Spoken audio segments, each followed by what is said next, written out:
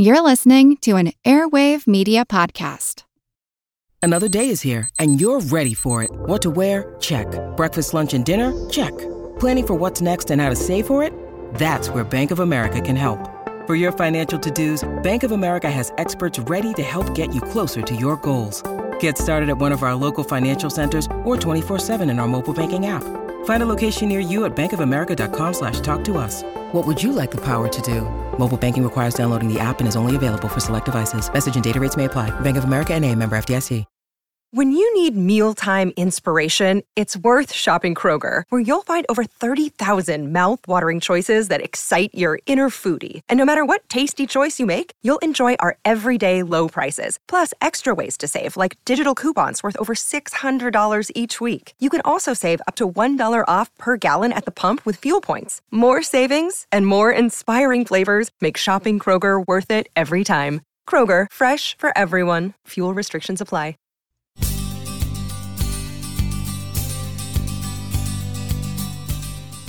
At 9. We met at 8. I was on time. No, you were late. Ah, yes? I remember it well. In general, memory is your ability to store and retrieve information. Yeah, come on in. Hey. Hi, Jay. Sandra. Jay, you can sit over there. Right here? Yeah. Mm-hmm. And Sandra, would you sit over there in that blue chair? Yeah. One thing that is becoming more and more apparent as we study memory is that there's no real item such as memory that just exists as an umbrella term. I want to do a little test on you, more specifically on your brains. In fact, the parts of your brains that remember things, if you still have those parts. Is it going to hurt? I don't think so. This is short-term memory. There's so many different types of memories, and the more we study it by looking at the brain, we realize how many different types of memories there are. Molly's going to read off a baker's dozen list of very common items. You with me? Okay. All right. I'm going to haul you guys back in here in an hour with the idea, one at a time, you'll recall as many of those items as you can. So we'll see how good your memory is. That carriage ride. You walked me home. You lost a glove. I lost a comb. There's memories for skills like riding a bike or typing, which seem to be very different in many ways from the memories that you use to remember an event or even just the fact. And then we realize that there's also memories that we use in the very short term. We call that working memory. Okay, dump truck, coffee filter, pliers, flamingo, parking space, tangerine, computer mouse, chipmunk, fire escape, lipstick, bicycle, and penguin. Okay, you got it? No. No. Okay.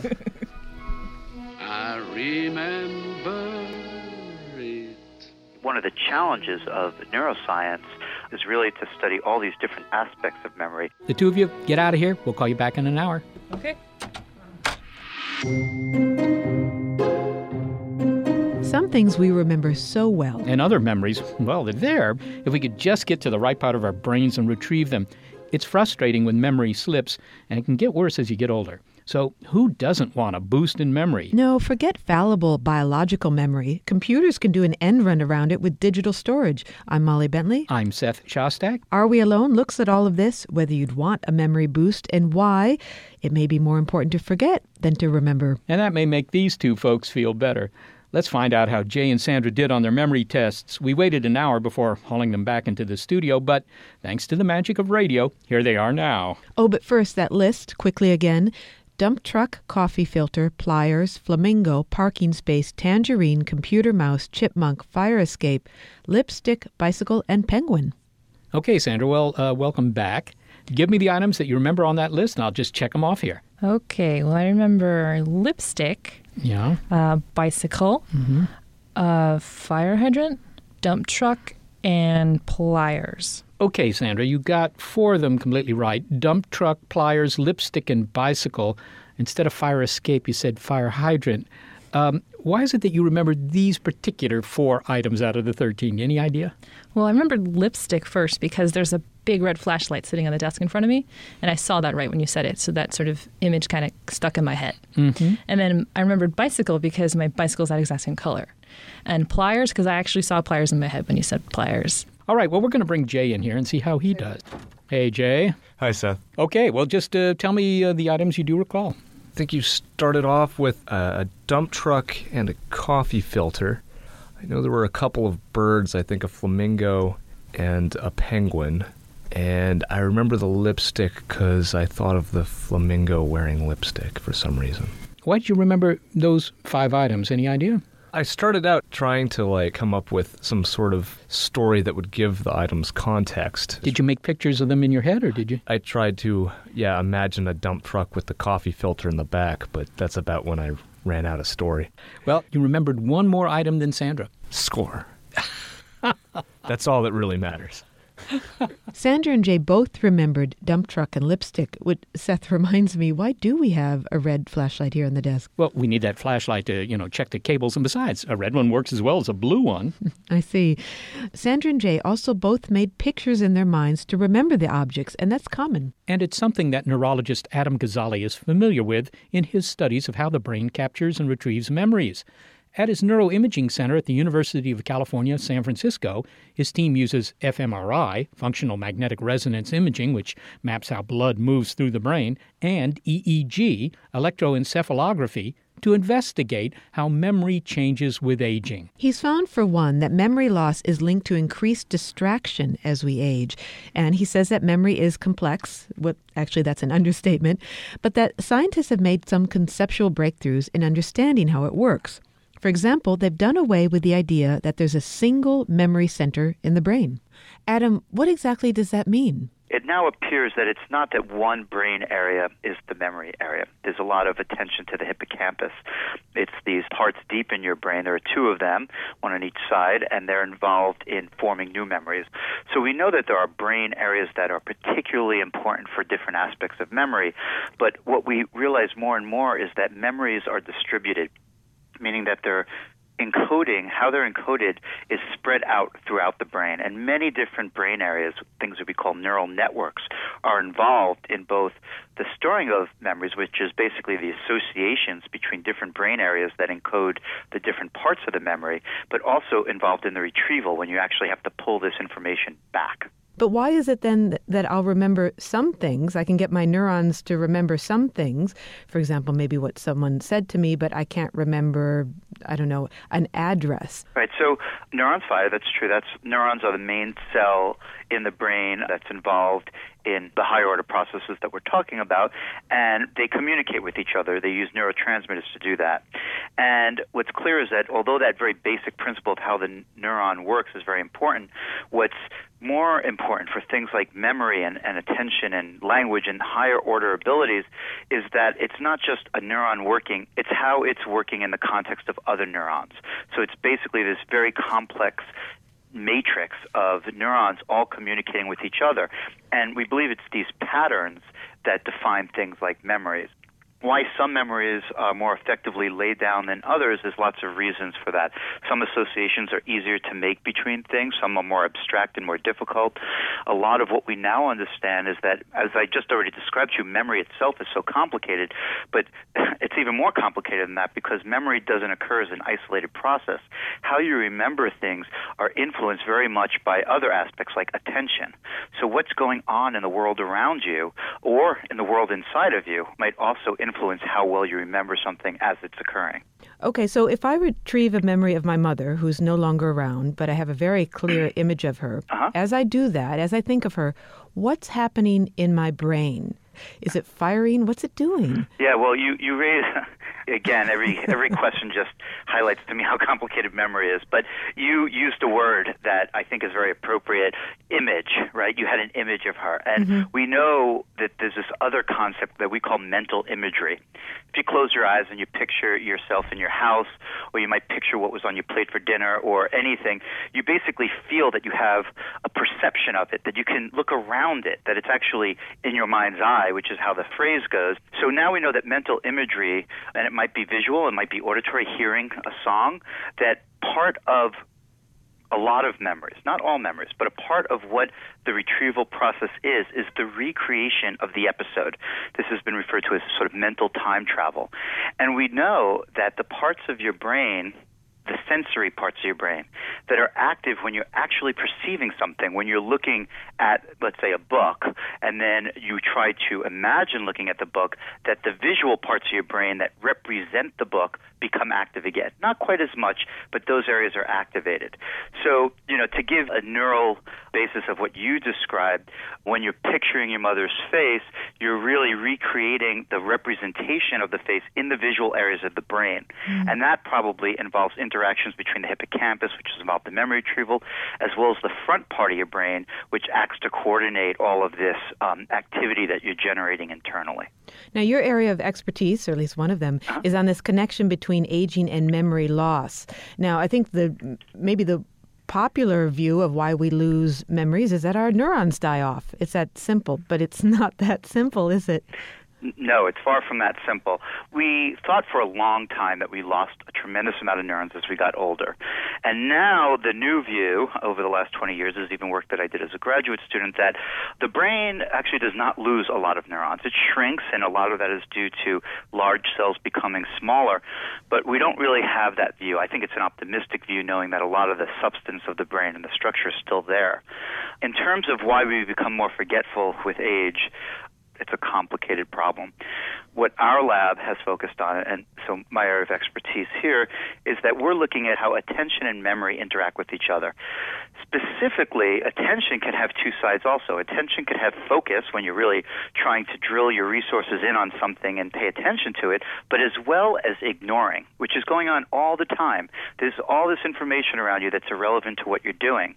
What we found in our research, that the act of ignoring is incredibly important for remembering things. Because if you allow things in that are irrelevant to you, then you are not able to create as good a representation of the things that are important, and it causes interference. And you may not even be aware of that you're distracted. In fact, that's what some of your research has shown. It's really fascinating research that it comes on this level. Our level of distraction is just below consciousness.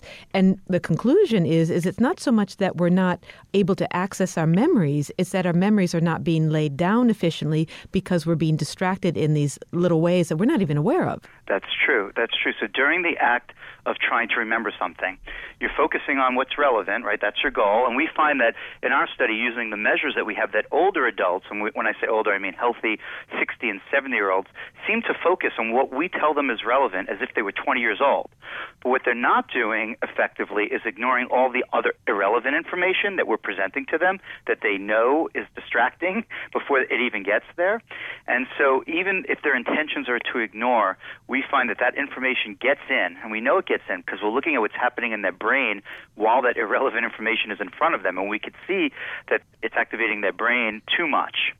And then we have a correlation between the degree that irrelevant information gets in and how well they remember the things they were trying to focus on. And you can't really control it. To use a sports analogy, which I don't think I've ever used in my life, if a football player is running for a touchdown, it's an interference. I mean, the touchdown is the memory trying to be laid down, and what's coming in is some other stimuli that tackles it before it makes it into long-term storage. Yep, I think that was a perfect sports analogy. Some friends of mine will be impressed. I wonder if multitasking falls under this umbrella of distractions. Recently, you've been asked to comment on the phenomenon of multitasking. Specifically, I read the comments that you gave regarding cell phone talking and walking, specifically walking into intersections as people do when they're on their phones. They're not paying attention. Of course, this puts us in physical danger because we might get hit by a truck. But I wonder if multitasking, because we are distracted, is also hurting our ability to lay down memories. That's a fantastic question. We are doing studies on that. We actually have a couple of papers that just came out in the last several months on that. I tend to think of, if we go back to that statement of interference in the football analogy, I think that there are many types of interference that you can have from things that are external to you. And one of them is distraction. That's things that are totally irrelevant that you should be ignoring, like the conversation going on at the table next to you while you're talking to someone. You're actively trying to keep that out. And the other is a conscious decision to do more than one thing at a time. It causes interference, of course, because you can't really do more than one thing effectively at a time, especially complicated things. But you choose to make that decision. We call those interruptions. And we're looking at if there's a difference in the brain between when you're interference is distraction versus when it's an actual interruption. And we find there are differences. Interruptions are more detrimental to memory formation than distractions, and we're trying to figure out why, and we're looking at brain activity. And then older adults are susceptible to both distraction, as we've already described, but also interruption, and even more so than they are susceptible to distraction. So in our most recent paper, we show that older adults are very, very influenced by this act of multitasking and how it affects their memory in a really negative way. Adam Gazzaley, thank you very much for talking with us. My pleasure. And I have to ask this. Do you remember what the first question was I asked you? About memory. That'll do. Thanks so much. My pleasure. Adam Gazzaley directs the Neuroscience Imaging Center at the University of California, San Francisco. I'm Jane Perlez, longtime foreign correspondent and former Beijing bureau chief for the New York Times. I've been a foreign correspondent in lots of places: Somalia, Indonesia, Pakistan, but nowhere as important to the world as China. I mean, China is not dropping anti-democratic paratroopers into Montana. But of course, we did see things like the weather balloon/spy balloon riveting the whole country for a week. This is Face Off, an 8-part series in which we'll take you behind the scenes to key moments in the tumultuous U.S.-China relationship. We'll speak with a diplomat, a spy, a tech reporter, a U.S. admiral, even Yo-Yo Ma. Plus, my pal and noted China historian Rana Mitter joins the conversation. We'll look at what's driving the two nations apart and explore whether anything can help bring them back together. Face Off launches April 9th.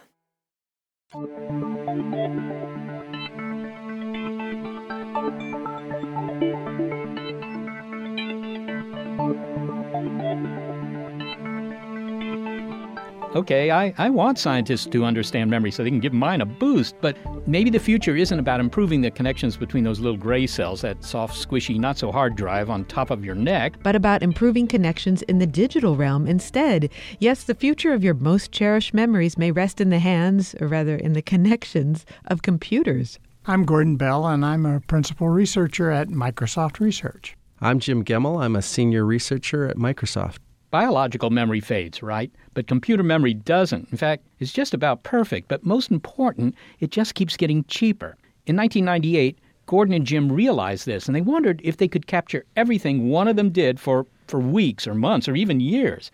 Every conversation, every email, every web page visited, all of it would be available for perusal at a later date. Eventually, they strapped a digital camera onto Bell and pressed record.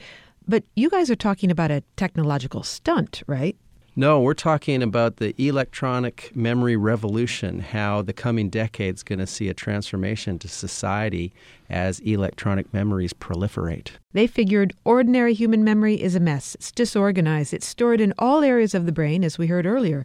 But every piece of information in a computer is reliably retrievable. And by 2020, your laptop computer will not only have more compute power than a human brain, but a lot more memory. My colleague Gordon Bell was attempting to go paperless, and this was back around 1998, and as he got into it, we said, gee, what can we really do with this? So he said, Gordon, you're the guinea pig. We're going to record everything we can of your life, and I'm going to write lots of software to give you more to play with. Well, okay, now, but you started with your buddy there, Gordon Bell's personal life, right? The idea was to get his personal experience onto a computer, onto a hard drive, if you will. Did you just type the data in? I mean, how'd you get it in? Well, step one was, as I mentioned, Gordon was trying to go paperless. So he had been scanning all his papers and trying to get rid of that. And then we got really gung-ho in that avenue. We said, well, let's take paintings and posters off the walls, and let's take pictures of coffee mugs with interesting logos on them, and let's take your old home photos and scan those, and your old home videos. And that we saw as, okay, this is sort of digitizing the past. Then we said, well, what could we capture going forward? If we were making a concerted effort this way, well, let's capture everything that's going through your PC and record all your communications and track what window's in the foreground and what you're doing with it and all your chat sessions. And let's start using new hardware. So Lindsay Williams, who's a colleague in our Cambridge lab, invented this thing called the SenseCam, which I'm wearing one right now, getting pictures of you here in the studio.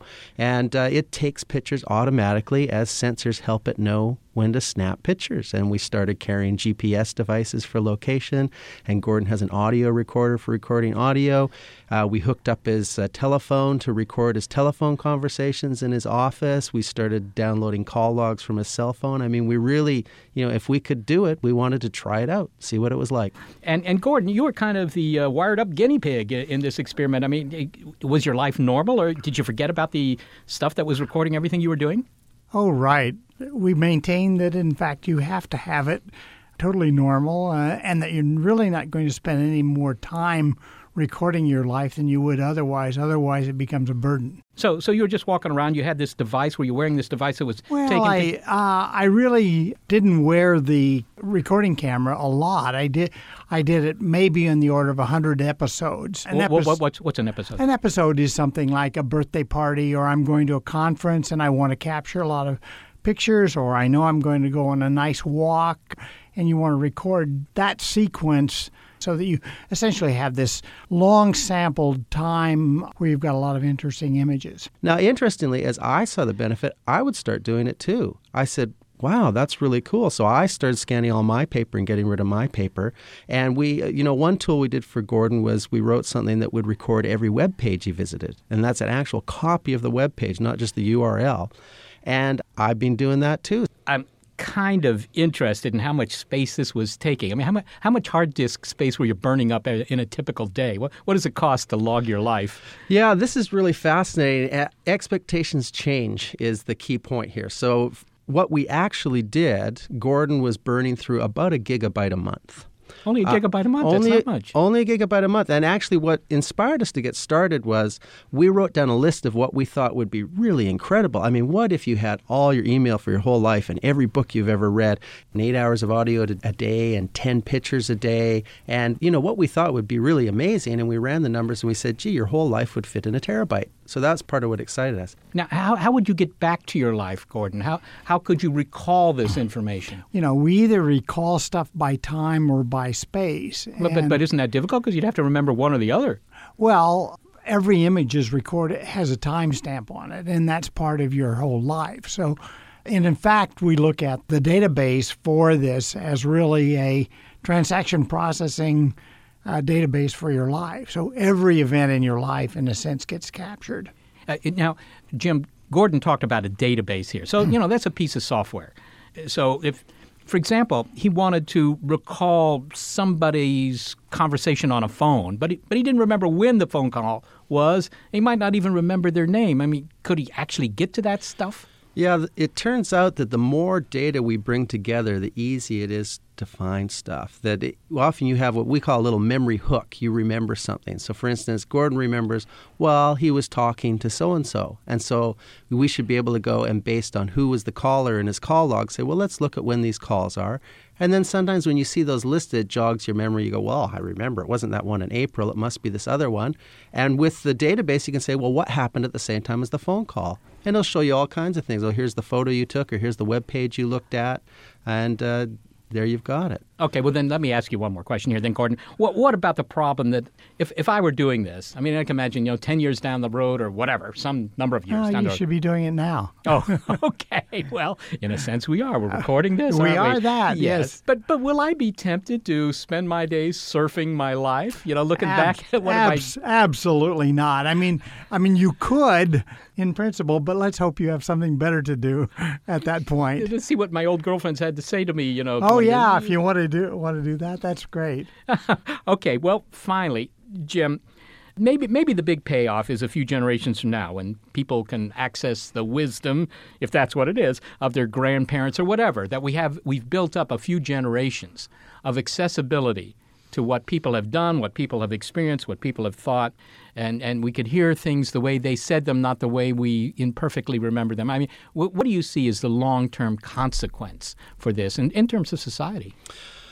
Well, long-term, if we're talking generations, you're right. We're talking about the ability to record a life in a kind of fidelity that's been unknown and that only the great and the famous have ever approached before. And, I sure wish that I could consult more of my grandfather's life. And we even look at, if we have enough of your life, we can talk about doing the synthetic you, an avatar that draws from your corpus to answer as you would, so that you could even have conversations with people from the past.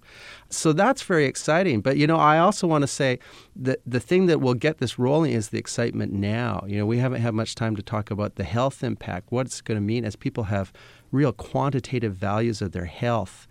Vast data on this. We share this data. We're able to do studies on levels, unprecedented levels. It's going to be very exciting. I think health is going to drive this, productivity, memory improvement, and then we're going to get as a sort of side benefit for posterity, we have these really fascinating records to consult. All right. Well, Jim Gemmell and Gordon Bell, thank you very much for being with us. It's a pleasure. We're delighted to be here. Gordon Bell is a principal researcher at Microsoft Research. Jim Gemmell is senior researcher for the company. Find out how to digitize your life in their book, Total Recall: How the E-Memory Revolution Will Change Everything.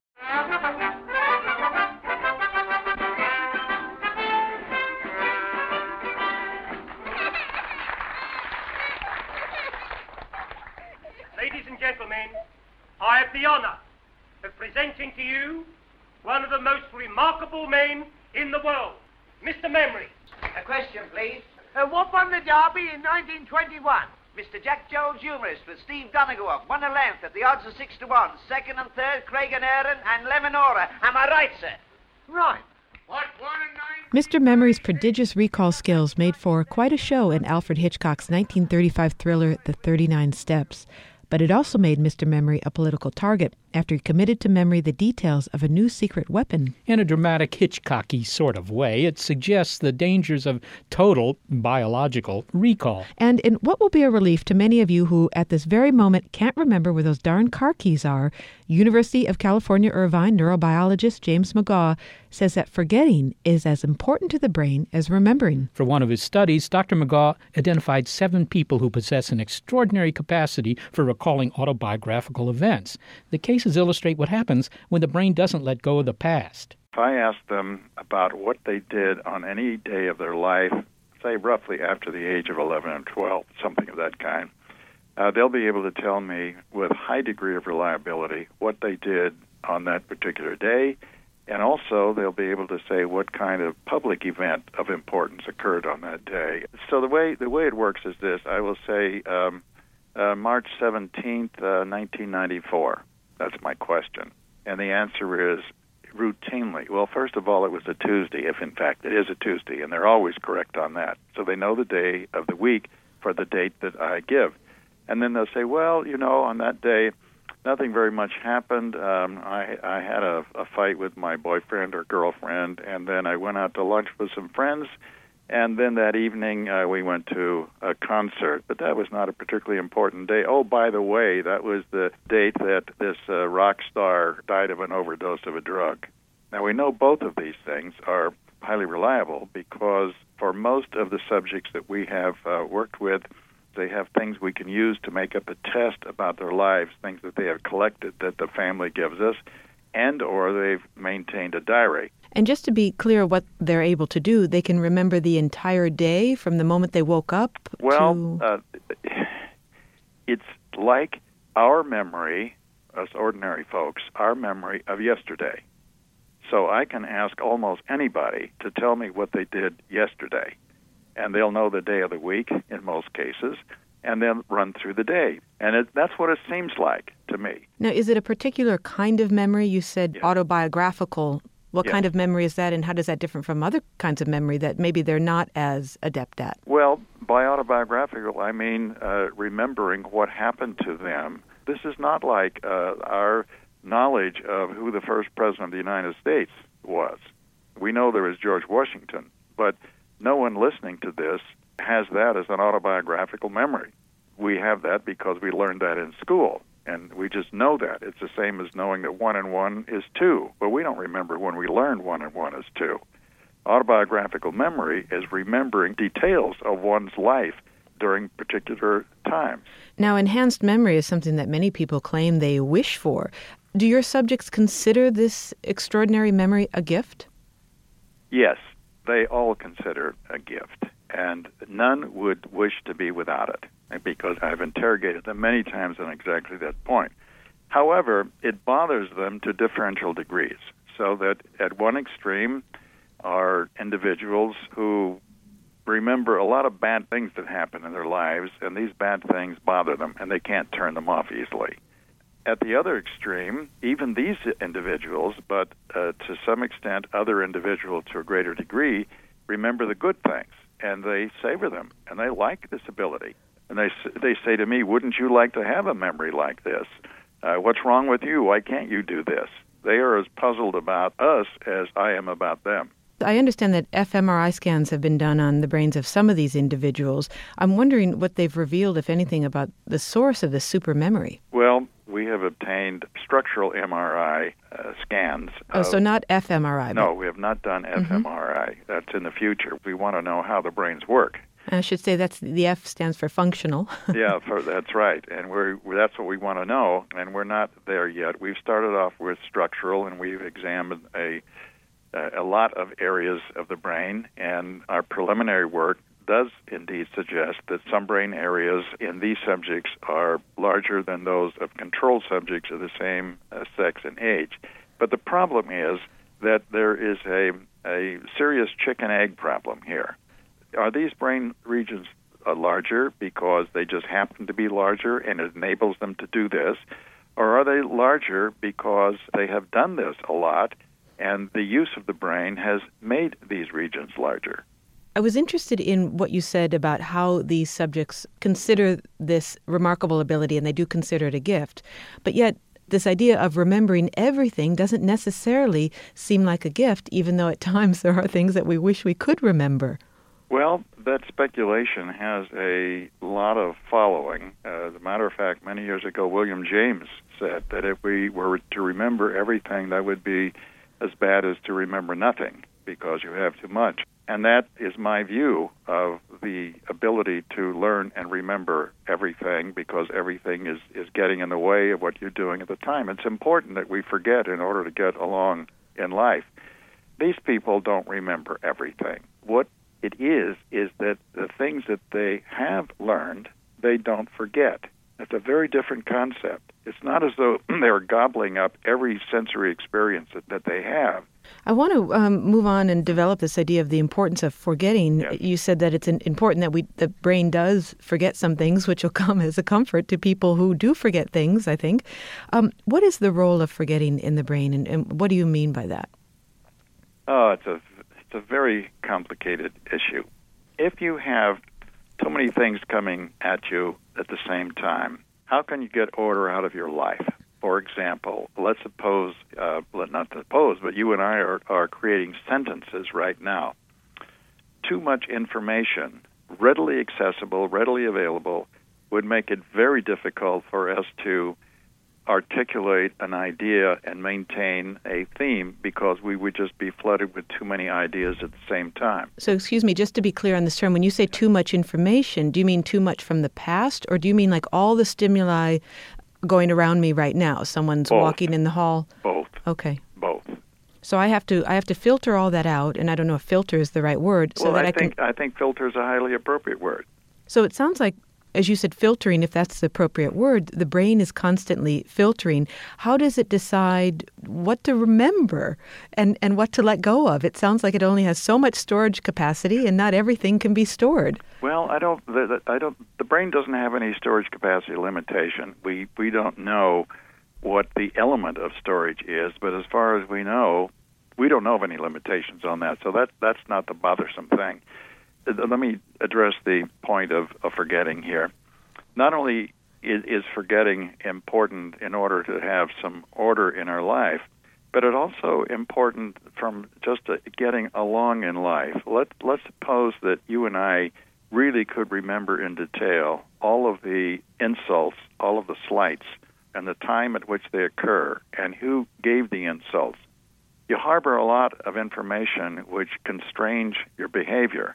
For most of us, time takes care of that because we forget over time. And so we get on along with our lives because we don't maintain all of these old stories of what happened to us and who did what to us and so on. What we're left with are the stronger memories, the important memories, things that were really bad or things that were really good, and those we hang on to for a longer period of time. And it sounds like, as you said, it's important not to remember the details of the awful things that people have said to us. But wouldn't it be nice to remember the details of the beautiful things that have been said to us? But if I follow what you just said, I don't remember the words exactly in every case. But you remember the event. You remember the event or how the person made you feel. Absolutely. We remember the sweet things in life better than we remember driving along the road looking at road signs. Let me ask you just a couple final questions that are a bit speculative. What if we could enhance the human brain with electronics or something? One day we might be able to do that with drugs so that we could remember more. As a neuroscientist, how would you react to that scenario? I think it's a bad idea. I think it's a very bad idea for reasons that we've just been discussing, that to remember everything for us folks is not an important thing. So if we could remember everything, I don't see that there would be a serious advantage.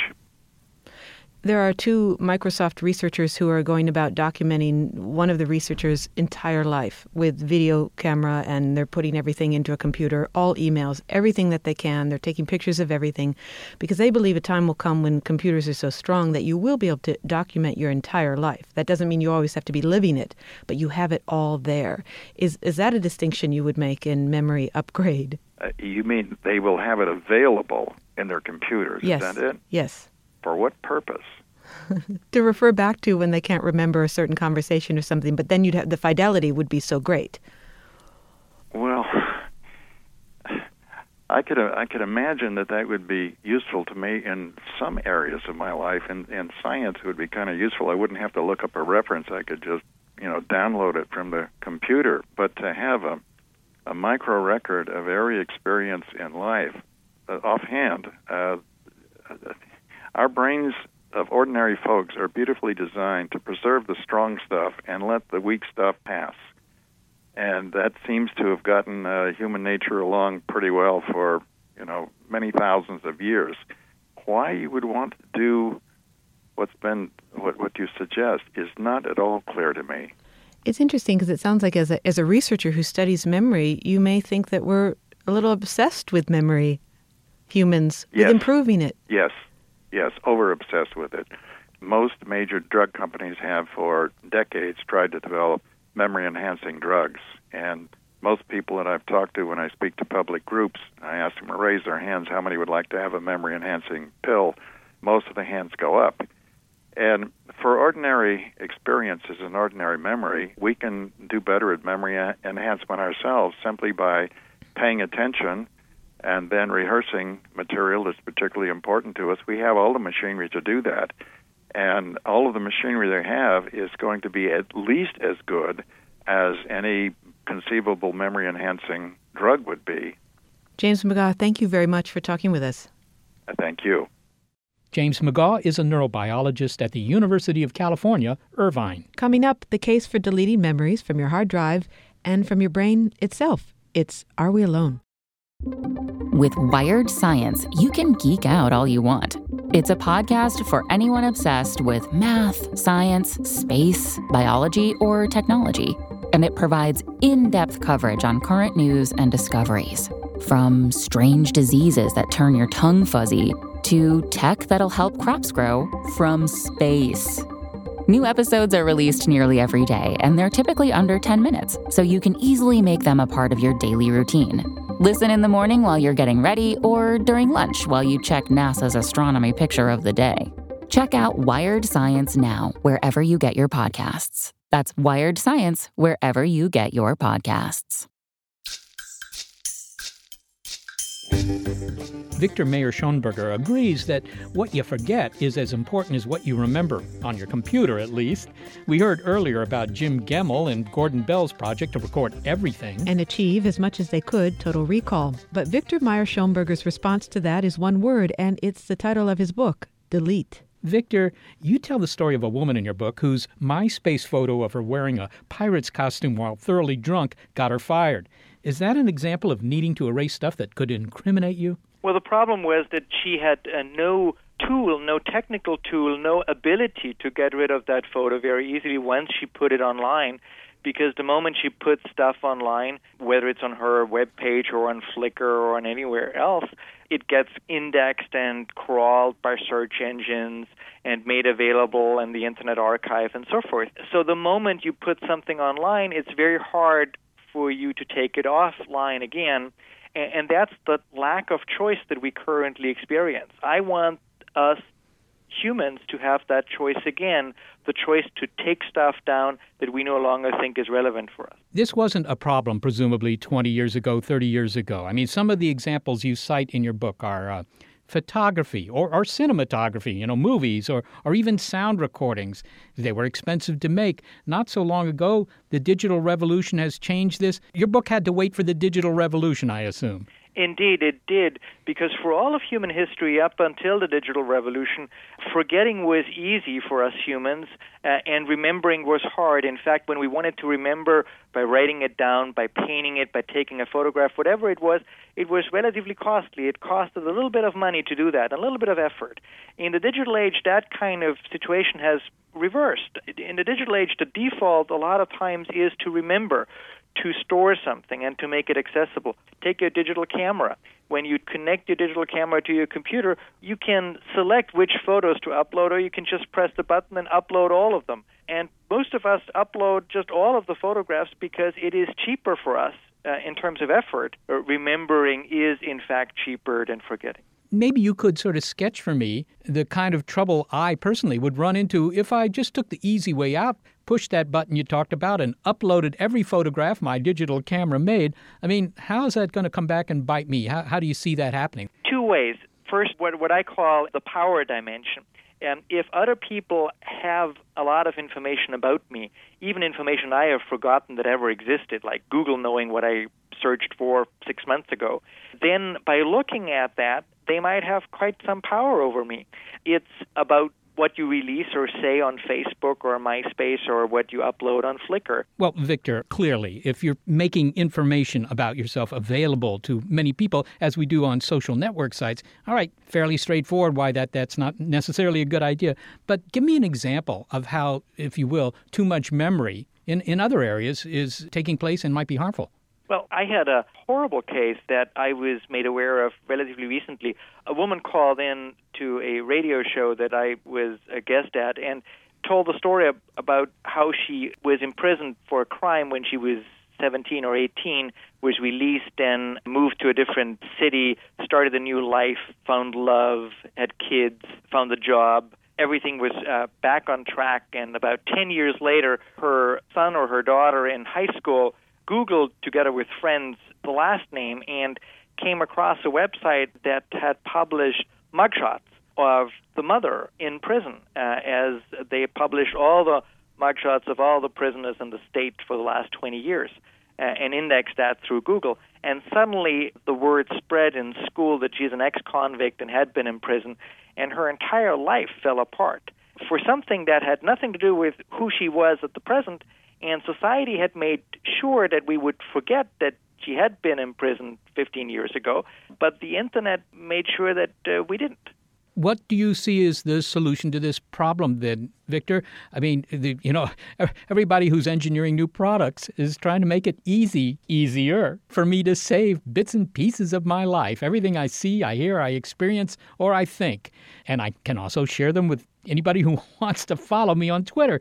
What's the solution? How can we stop this tsunami of unnecessary information, if you will? Rather than self-censoring ourselves and not sharing information with others, and therefore not using and utilizing the value inherent in the Internet tools and the Web 2.0 tools that we have, from Facebook to Twitter to Flickr, what I suggest is to give back to the people the choice of how long they want something to be remembered or when it wants to be forgotten. And one way to do that is to have expiration dates for information, so that when you put up a photograph on Flickr, you can specify how long that photograph should be up on Flickr, and a month from now it would just vanish if you have an expiration date set 1 month from now. And that's the type of power, the type of choice that I want the individuals to have. Do you think they would do that? Can you actually imagine the majority of the folk out there uploading their Flickr photos and saying, by the way, this will self-destruct in 6 months or a year or whatever? Well, if you have to not only select the file name but also an expiration date, you basically have to spend a few seconds thinking about how long you want this photograph or this piece of information, this Twitter tweet, to be available. That would probably be quite helpful, because also it would remind us continuously of the fact that most information is not timeless. It's connected to a particular context in time and therefore loses its relevance over time. Viktor Mayer-Schönberger, thank you so much for being with us today. You're most welcome. Viktor Mayer-Schönberger is director of the Information and Innovation Policy Research Center at the National University of Singapore's Lee Kuan Yew School of Public Policy. There's a title that will tax your memory. He's also penned a book, Delete: The Virtue of Forgetting in the Digital Age. It's one thing to erase memories from your computer, but what about deleting excess data in the human brain? We'll start with the brains of rats first. In his lab at SUNY Downstate, neuroscientist Todd Sacktor and his team isolated an enzyme, PKM-zeta, that is associated with preserving memories. If the team could affect the working of this enzyme, they could control long-term memory in these rats. Sacktor discovered that a drug they named Zip was able to do just that if injected into a certain part of the brain. He first taught the rats to move around a chamber, but when they entered one specific area, they received a mild electric shock, kind of an unwelcome event. So the rats learned not to enter that area. Then Dr. Sacktor injected the rats with Zip, which interferes with the enzyme PKM-zeta, and they went into the danger area, oblivious to the danger. These rats were back to square one. I saw this sort of memory deletion once in a movie, Men in Black.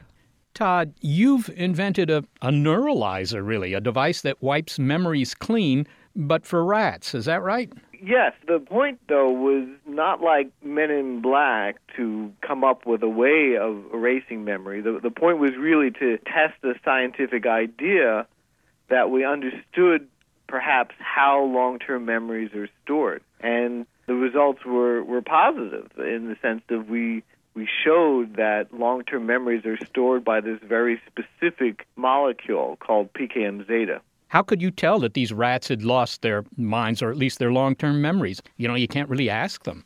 That's right, but you could train an animal, which is what we did with the rats, and we waited a period of time. We've waited from a day. We've even waited up to 3 months. And then we would inject this drug called Zip that inhibits the enzyme PKM-zeta and then test to see whether the memory was there.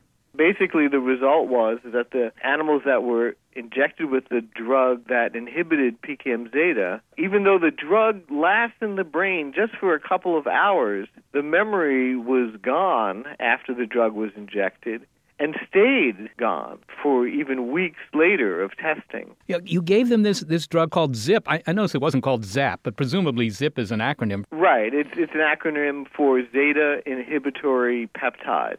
All right. Can you explain to me in sort of a layman's terms how this drug worked to erase the memories of these rodents? Well, the key thing to understand is scientists never understood how long-term memories are stored in the brain. Basically, the breakthrough was to identify this one specific molecule, PKM-zeta, that had the key role in maintaining memory. And the remarkable thing about PKM-zeta, which was really completely unexpected to most neuroscientists, is that it's an enzyme, and that it's a special enzyme found only in the brain that is continuously active, and that you needed this continual chemical reaction which was catalyzed by the PKM-zeta enzyme to keep the memory going. Now, we're talking long-term and short-term, or just long-term? No, very specific to long-term memories. The short-term memory, even with the drug right in the brain, was perfectly fine. So it doesn't affect their immediate behavior. It isn't dangerous for them to get this drug because, the short-term memory, which you need to deal with everyday things, that's all still there. That's correct. So it's essentially as if we had a hard disk in which we erased the previous information that was in the hard disk, but then did not damage the hard disk so that you could relearn something all over again, and that new information could still be stored. Now, your intention here, Todd, is not to obliterate rodent memories, after all. I mean, there's right. There's really an important practical application or two you have in mind. The practical applications are, I think, more in the terms of how we can now enhance memories by increasing the amount of this enzyme in the brain, perhaps, and make people with dementia, have less of amnesia. The other general goal in terms of practical application is with people with post-traumatic stress disorder. But there, the problem is, as you can imagine, that this drug ZIP is like way too powerful, right? Because it doesn't affect specific individual memories that are stored in an area of the brain. It's erasing all of them. So we're trying to come up with ways to make it more specific erasure of individual memories, and that might turn out to be a treatment for post-traumatic stress disorder or for other psychiatric problems. Okay, so I can see that's the problem. If it gets rid of all long-term memories, okay, you lose the very disturbing memories of some sort of trauma that may have occurred to you, but you also lose all your high school girlfriends. I mean, everything is gone, the long-term. Well, for me, those are pretty traumatic, too. Okay. But, All right. But does it disturb you that for any organization involved in spying or, anybody dealing with confidential information, that this might have applications that might not sit so well with you? Yeah, there are a lot of potential applications that don't fit well at all, with a lot of, ethical issues. Because, in essence, ourselves are our memories to a large degree. So we're really talking about having access to the easy pharmacological manipulation of the essence of ourselves. So, yes, there are a lot of ethical issues. But the point is really not to come up with, neuralizers like Men in Black. Again, the point is to come up with an understanding of how memories are stored so that one day we can treat diseases such as Alzheimer's disease or the converse, post-traumatic stress, for which people are real people are really suffering. All right. Well, Todd Sacktor, I want to thank you so much for a memorable interview. Oh, you're very welcome. Todd Sacktor is a neurologist at SUNY Downstate in Brooklyn, New York. And that's it for our show. Our thanks to Gary Niederhoff, Barbara Vance, Sandra Chung, and Jay Weiler for their help with the program. Also, the NASA Astrobiology Institute and the SETI Institute, where looking for life elsewhere in the solar system depends upon understanding of how life works right here on Earth. You've been listening to Thanks for the Memories on Are We Alone? And if you just can't get enough of our program and want to hear it again, and after all, with my memory, I often have to hear things twice, please visit our website, radio.seti.org, where you'll find more. And if you're really keen and if you remember, please become a member of our Are We Alone fan club on Facebook or leave a comment about the show on our iTunes page.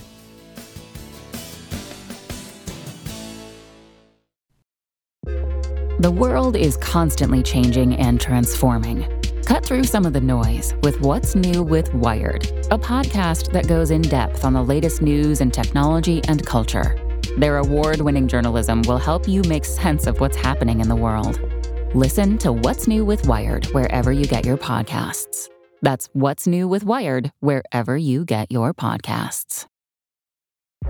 Tech moves fast, so keep pace with the Daily Crunch podcast from TechCrunch. With new episodes every day, this podcast will give you a quick overview on everything you need and should know about startups, new tech, regulations, and more. Listen to TechCrunch Daily Crunch now, wherever you get your podcasts. That's TechCrunch Daily Crunch, wherever you get your podcasts.